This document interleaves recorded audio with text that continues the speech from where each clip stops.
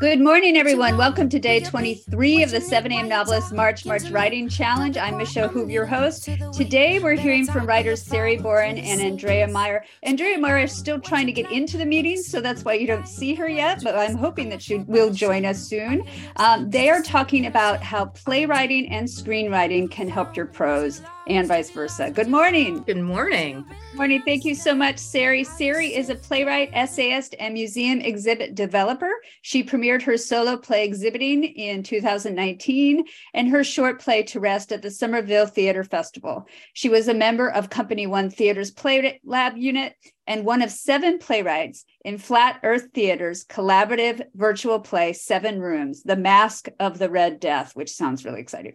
Her essays, He's a Rope, and The Slurry Wall were recognized as notable essays in the Best American Essays 2019 and 2021. Her writing has been supported with grants from the Massachusetts Cultural Council, St. Botolph Club Foundation, and the Vermont Studio Center.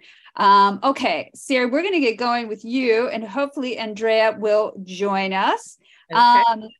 Sari, so you used to be a essay writer, and now you've turned to playwriting, which is, I think, Sari is a very extroverted person. So I think this is actually a great move for her. Sari is also in my writing group.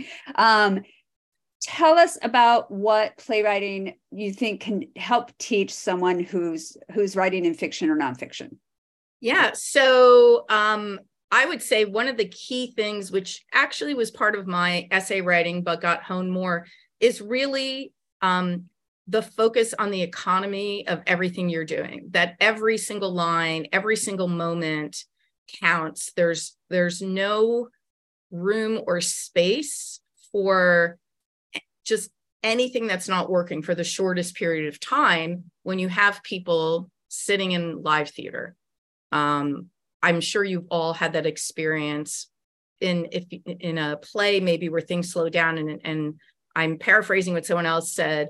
If you're reading a book and you don't like it, you can always close the book. If you're in a play that's not working, you're stuck.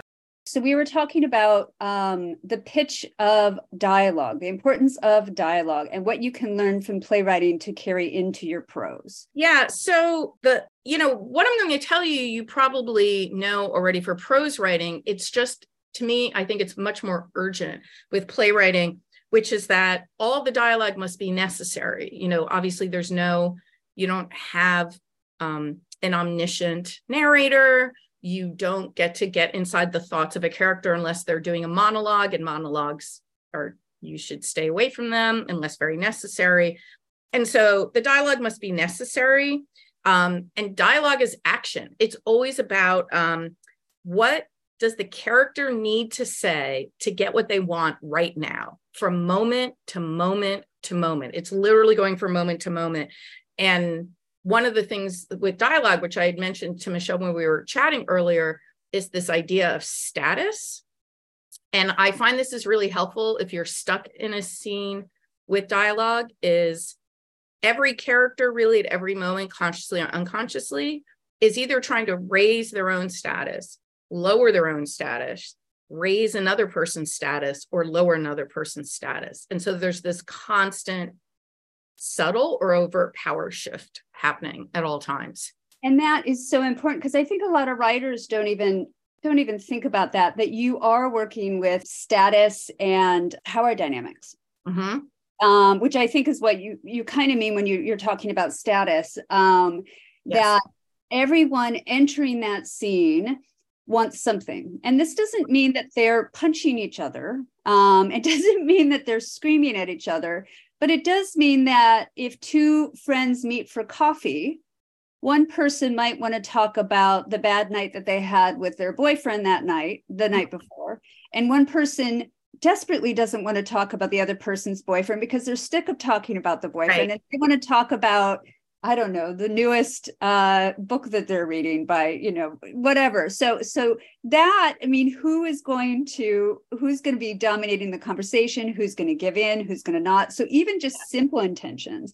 And you might think, well, those, like talking about your boyfriend or not, doesn't sound like really important intentions for a scene, but it can actually, if there's a lot of stakes behind it, if it's carried through the whole thing. So I think that can work really well.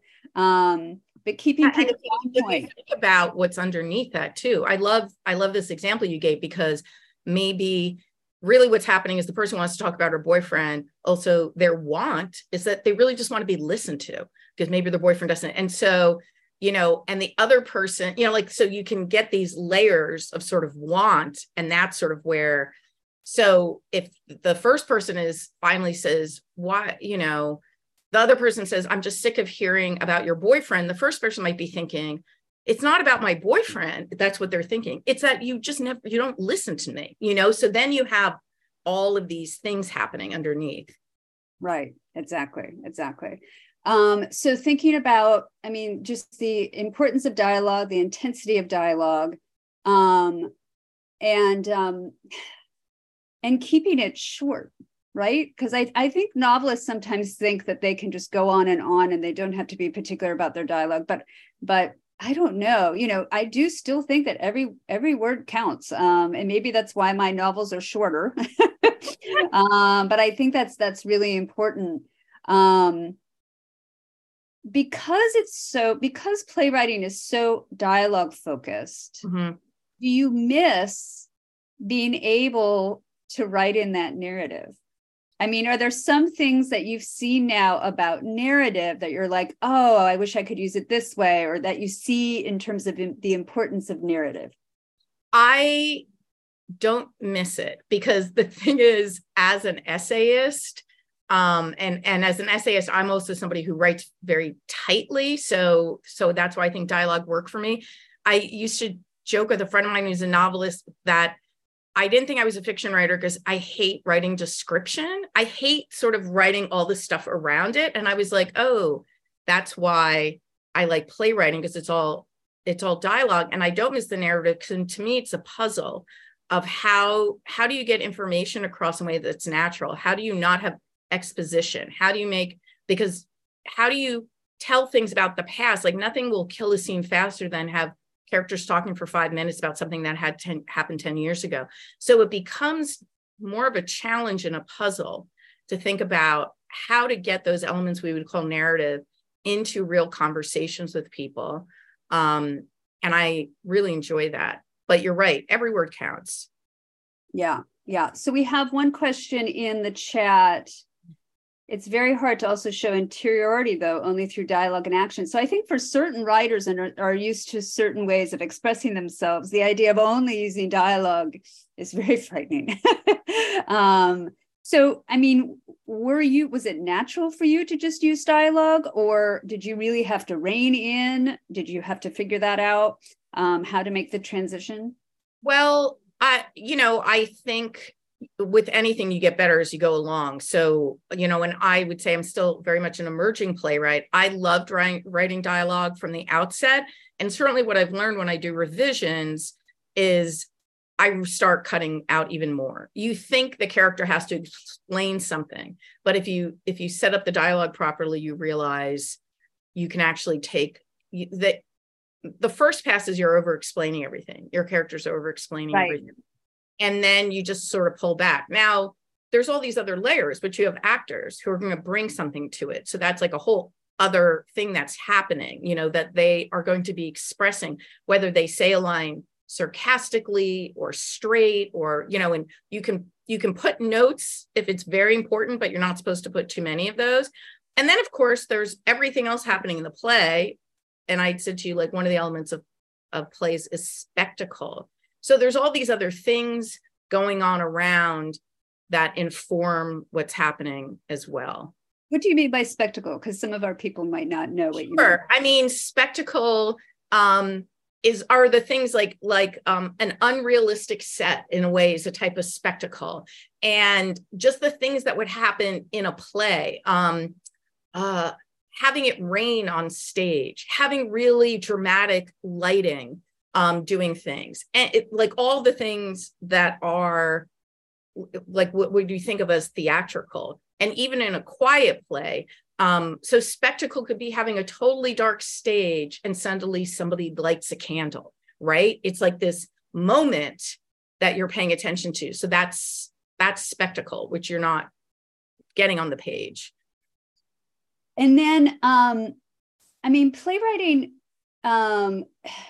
is, I think a lot of screenwriting and the beats of screenwriting is based quite a lot on playwriting, isn't it? I honestly cannot answer that question. I don't know. Like, I would say, yeah, both have, there are standard structures for both. Yeah.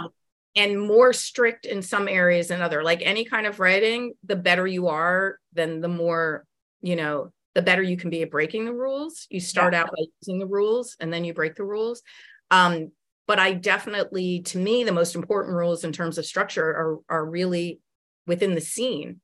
And so if we sort of shift to talking about scene, is that every scene, there has to be a turn for a character. And if there isn't a turn, if something hasn't happened emotionally, doesn't have to be big, then that scene goes. Like you can't just have characters like talking about stuff. Like something has to be different at the end of the scene. And so that, those are the parts of structure. So each scene does that. And then you build those scenes. And, as some instructor said to me, well, a full-length play is just a lot of 10-minute plays all strung together. Interesting. I mean, what's so important about playwriting, I mean, this is all our writing and our storytelling really started out for the most part as playwriting. So we get so much of our structures and ideas of what the story form is supposed to be from playwriting. That's why I think it's so helpful to learn it. So when we talk about by scene, so I always think that turn, and we talked about this in the 50 days as well. So you have your characters, everyone has intentions. They're going into a scene with intentions. And I think unless you know your character's intentions, you're not going to be able to get to that turn, because the turn occurs when the characters are wrangling over their intentions. So again, are we going to talk about boyfriend or are we not? And so oftentimes the turn will happen when that power dynamic switches between the two people. And so you actually, look for, if you're thinking about, okay, what is a turn? What are they talking about a turn? The power dynamic from the beginning of the scene to the end has changed, has switched. Are there other ways that you think about turning points or turns? Yeah, another way to think about it is if you think about the long arc, let's just talk about your protagonist and then you're getting into the end, that if you, at the end of a scene, has that character gotten closer or further from the thing they want? And it's not, it would be boring if a character is just continually getting closer, right? Like you wouldn't want that. So that's sort of another way of looking at it. It's like, is the main character, what has happened at the end of the scene? Are they a little closer? Are they a little further? Are they completely adrift? What's happening? So that's a way to think about that tracking as well. How do you keep that from being episodic? Because you don't want someone to just get closer and then return exactly back to the way they were, because that can then create a kind of episodic structure. I mean, they're going backwards, it's not quite as far back as they were at the beginning, right? Yeah. Well, I think when you think about writing, I think that when I'm writing first draft or even second draft, I'm not necessarily thinking about all these things. You're sort of like you're writing scenes. And so you're sort of writing some scene and these things are happening, and say like a full-length play I have, there's 5 or 6 characters. There's rarely 2 characters on stage. Often there's more. So there's multiple things happening. And it's when I go back and I'm thinking, is this scene working? And that's really when I'm examining this. It's less so when I'm writing it. The writing is more of like the vomiting it up and trying to figure out what is happening. What are they doing? Because they have to be doing something. And then I'm thinking, well, what is happening? So. And so, yeah, it's a great analytical tool. And it kind of forces you, because I think first, sometimes we write, well, it depends what kind of writer you are, but I mean, a lot of us, we hate everything we write. But sometimes we like stuff we write, and then we like it so much that we can't even see it. And we get excited by it. Like, oh, well, this part is good. But it might not be as good as it could be. It might not create that tension or that turn or that movement that you're looking for. So I think absolutely in novel writing and short story writing, you are looking for the turns in those scenes and the scenes that are each advancing the storyline. So if we have a turn in the scene, how is that exactly advancing the storyline? Well, I think it's advancing the storyline because what I said is that the characters either getting closer or further. And so if something is happening getting further, now they have to do something, right? So if I'm a protagonist and something's happened in that scene and now I'm not getting as close, now I have to change what I'm doing. Like that's creating action for my character. You know, I have this full-length play I wrote and it was sort of working, wasn't quite. And I added a new character that was like the perfect antagonist. And it was really interesting because when she showed up about a quarter of the way into the play just exploded with energy because she ended up thwarting like everybody else's plans in a way like, and it's not even that dramatic. She just showed up to do something and everybody else had their own idea of how it should be done. And she's like, nope, I'm in charge now. This is how we're doing it. And everybody became really active in a way, because they're like, oh, I don't want her doing it that way. And people who had been at odds with each other, other characters, now sort of became allies against this person temporarily. And then they would break apart. So that's what I think it did. Like when she showed up in a scene, so that's also talking about character and antagonist and all that. But everybody became very active when they saw she was getting in their way. And so it sounds like also she was acting as a Captain Happen. Yes, totally as a Captain Happen. Yeah, so Captain Happen, I think Charles Baxter came up or named the idea of the Captain Happen, but having a character that forces other characters to act or react. And oftentimes this is not the sort of character you want in your everyday life. This is the sort of character that's going to probably annoy the hell out of you. They break all the rules. They say things that other people are not going to say. They do things that other people are not going to do. You need a Captain Happen. So if you don't have a Captain Happen in your novel, and particularly also if you have multiple points of views, each point of view is probably going to need its own Captain Happen.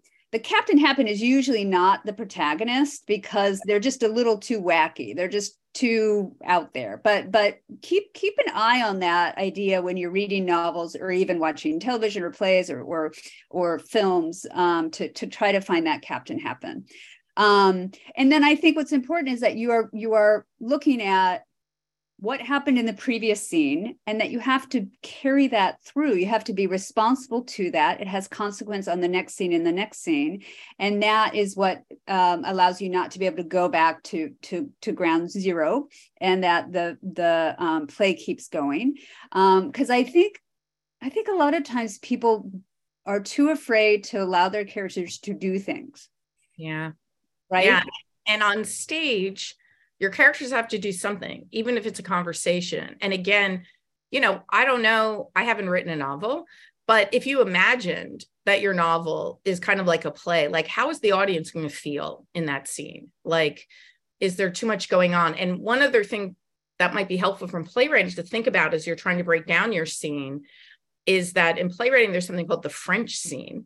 Sounds very fancy, but all that means is it's a French scene anytime a character exits or enters the stage. So if you have a 20-minute long scene, it could be hard to track the arc, but you actually break down the scene every time a character comes and goes because that's changing the dynamic. And so you have these like mini scenes, the French scene. So that could be helpful as a tool as well. That's interesting. So you talked about like each play, the scene in each play is its own play. Mm-hmm. And then you're talking about breaking even those scenes down. Did you call them a French? They're called French scene. What is that? I don't know where that comes from, but I mean, it's like a classic thing. It's in all the playwriting books and yeah.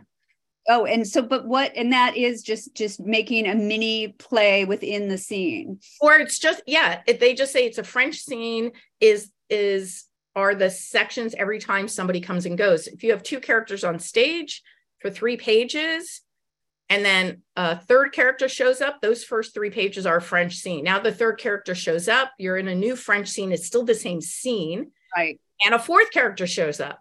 And that's a new French scene. Now, two of those characters leave, and you can see how the dynamic is going to change, because maybe the first two characters were arguing about something. The third character comes in, they shut up, they try to pretend what they were talking, they were talking about something else, right? Third character comes in, gives a new piece of information. Now they're all reacting to that, right? So you have this little mini scene. Now this fourth character shows up and contradicts the third character, right? Or wants to change the subject. Now there's something happening, and then two people leave, and two different people are left behind. And they're, now you can feel how there's like all this dynamic, and that I'm just talking about a conversation, not like people shooting each other or whatever.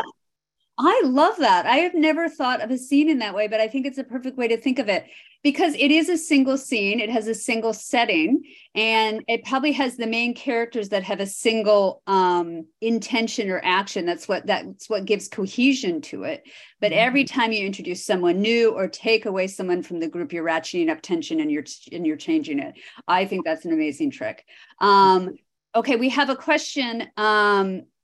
What if you're writing a subplot, a scene in which the protagonist doesn't appear but others do?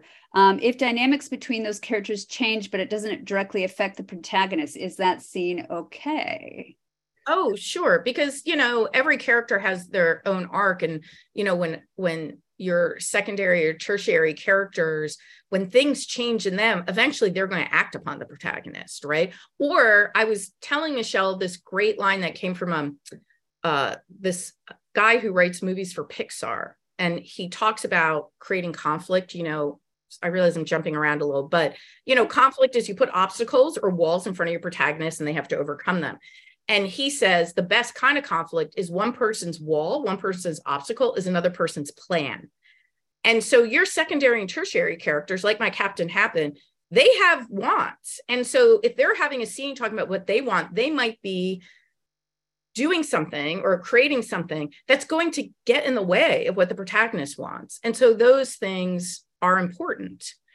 Yeah, I love thinking about that because again, it's about those intentions colliding against each other and then creating obstacles. And that does, I think, create obstacles that are innate to what you already have going on, because you have the character involved and you're not just, again, like, I don't know, throwing in a UFO that's shooting at people, or you're like a Godzilla that's marching over people, that it's actually an obstacle that's a part of the play. Yeah. And part of the characters. That's super, super helpful.